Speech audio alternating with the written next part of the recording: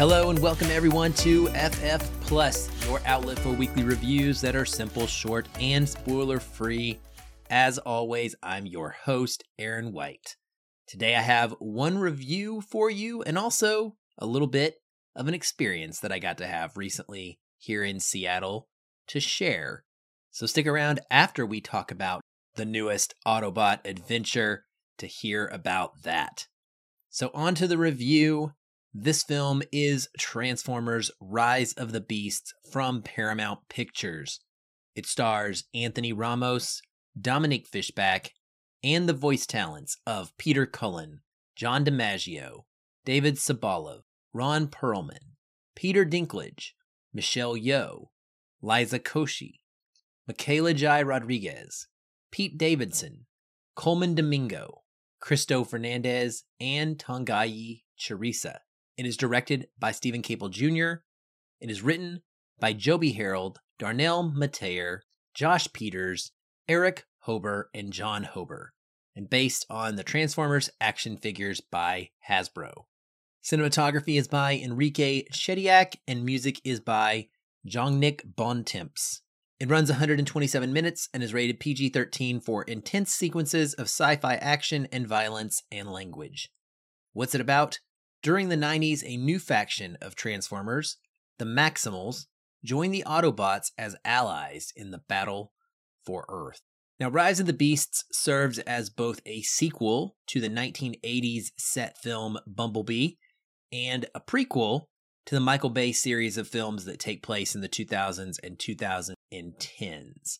It sort of is intended to bridge the gap, so we pick up the story with the Transformers having been on Earth for around 7 or so years and not having been revealed to the world yet in the way that they ultimately would be in Michael Bay's first Transformers movie. Now, right off the bat, I got to get this off my chest.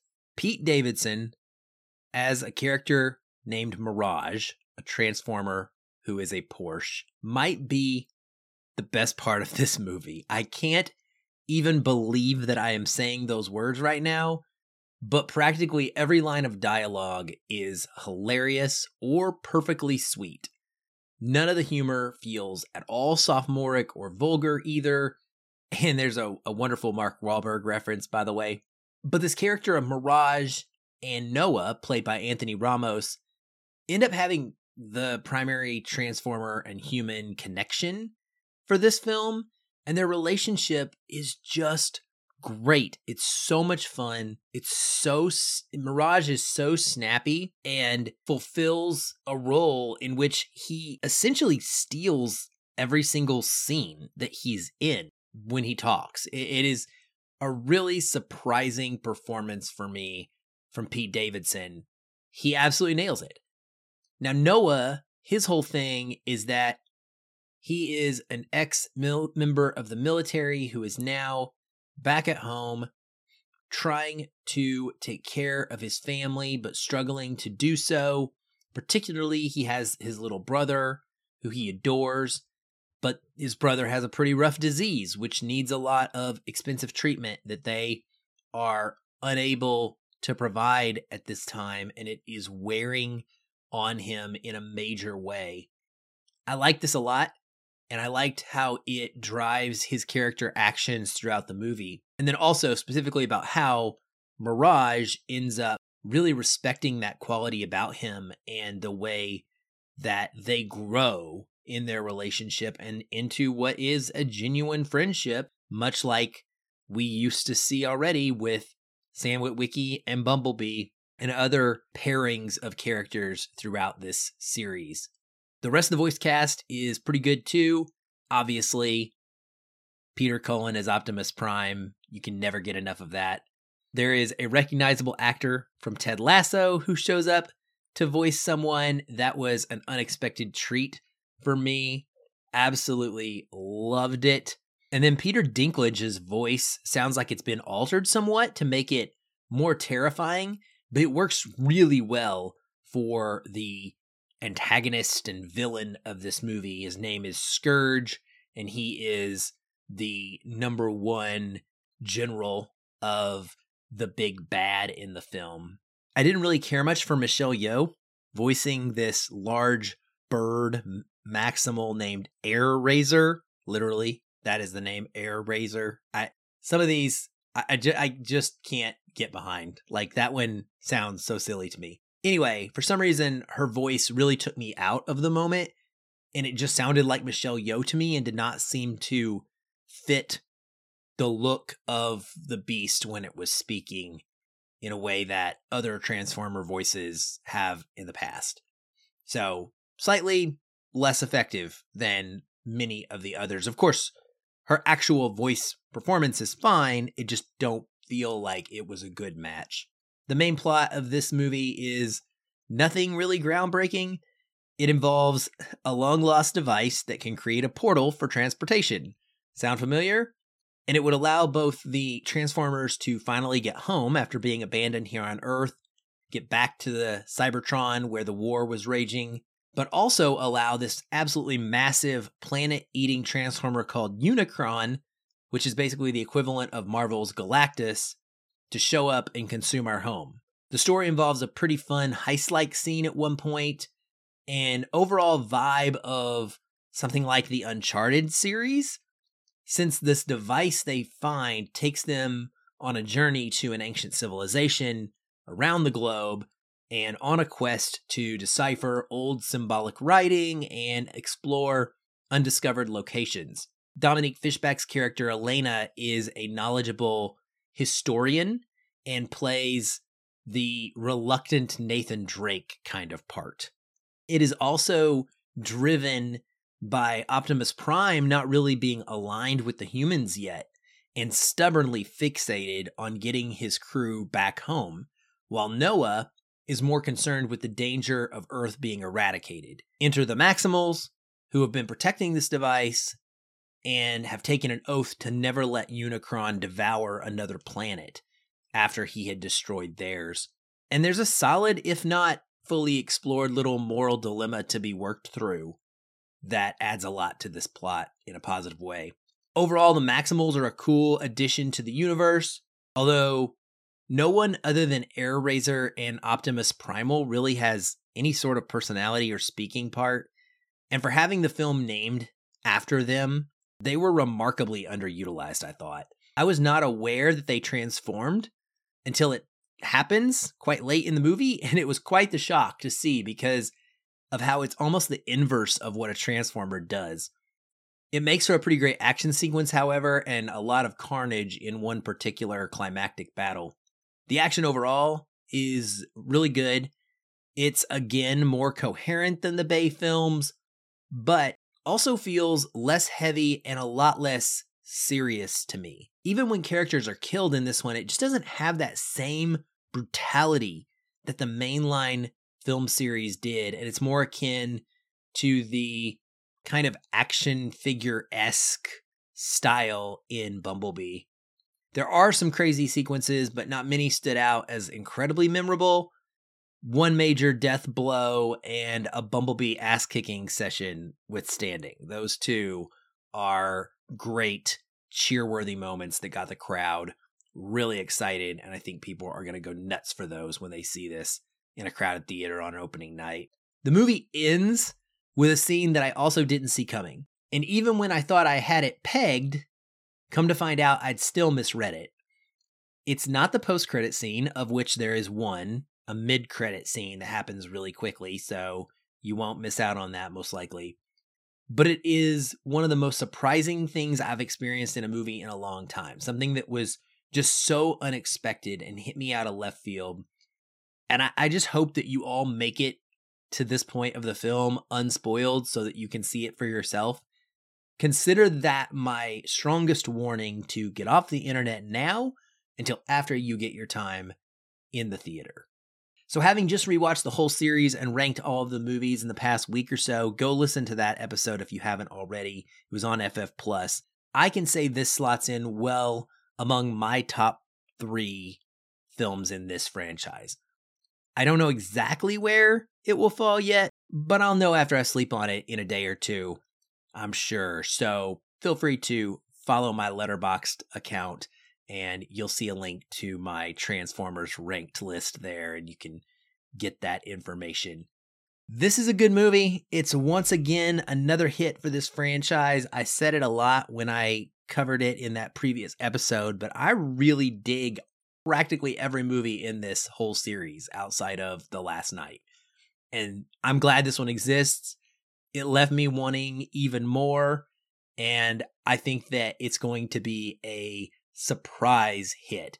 The follow-on to the movie Bumblebee, which everyone seemed to really like, the people who don't like the Bay films, I should say, really liked it, and it bridged the gap because those of us who do like the Bay films also still had a good time with Bumblebee.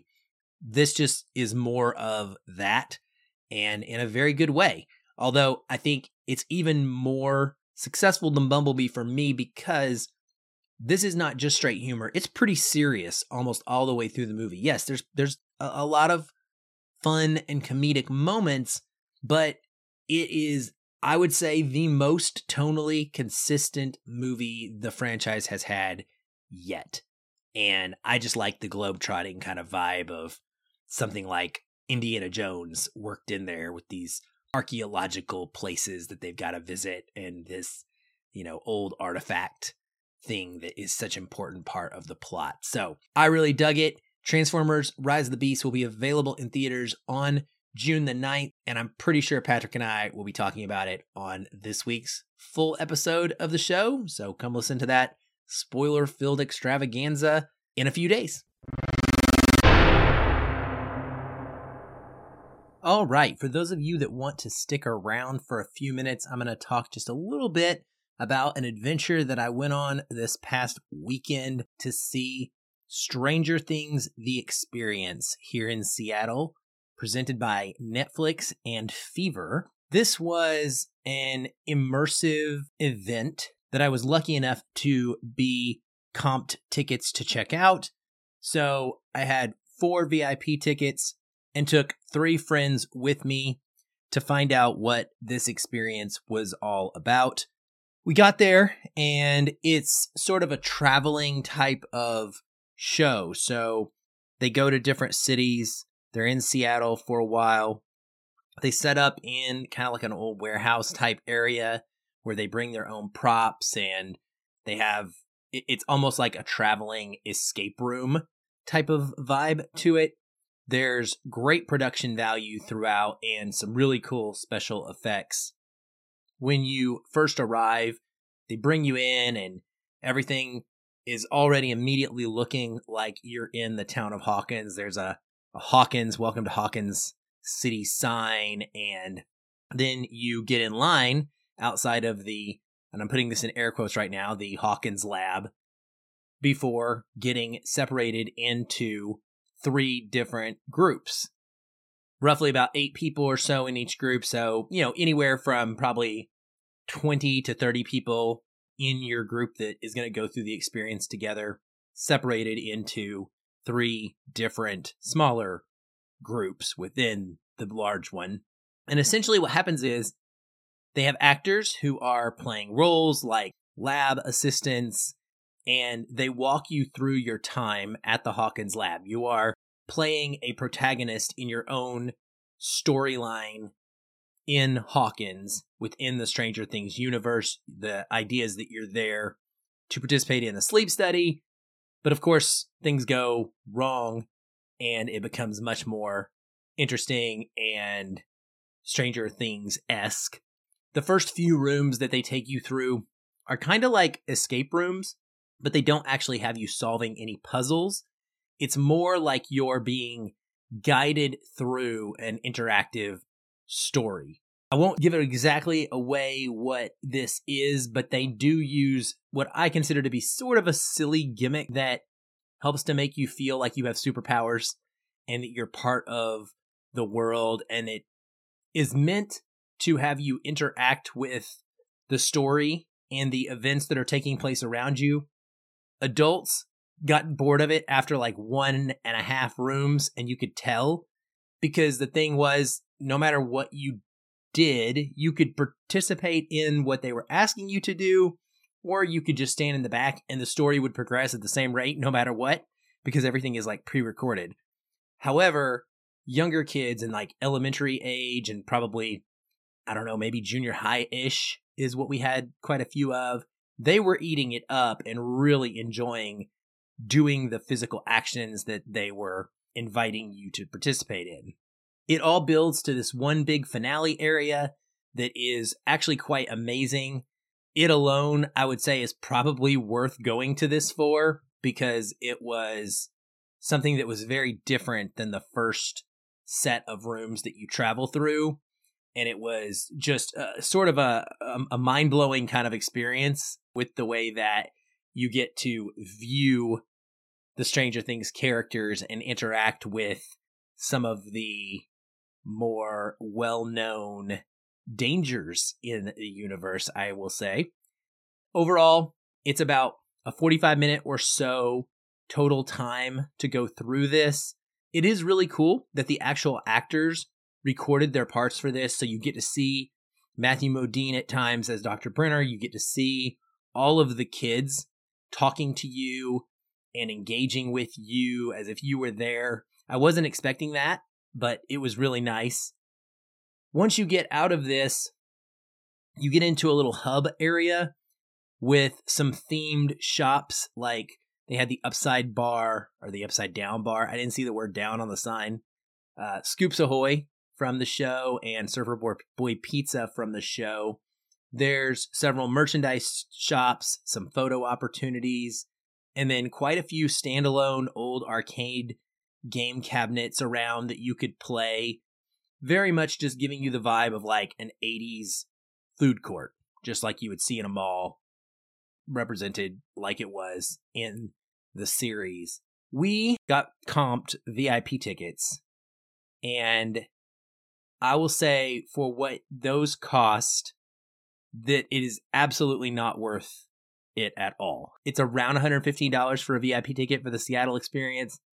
You get an $18 drink, alcoholic drink if you want, a mocktail if you prefer, and it comes with a plastic souvenir cup, a tote bag that says Stranger Things on it, and a small gift item.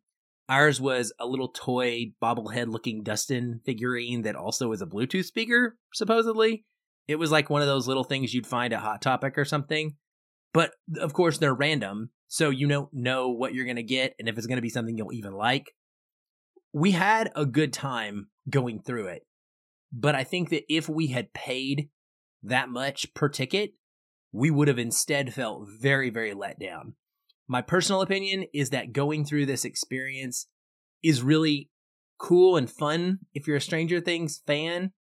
It takes you 45 minutes just to go through the rooms, and then you might hang out for about 15 minutes in the cool little hub area, so it's like an hour.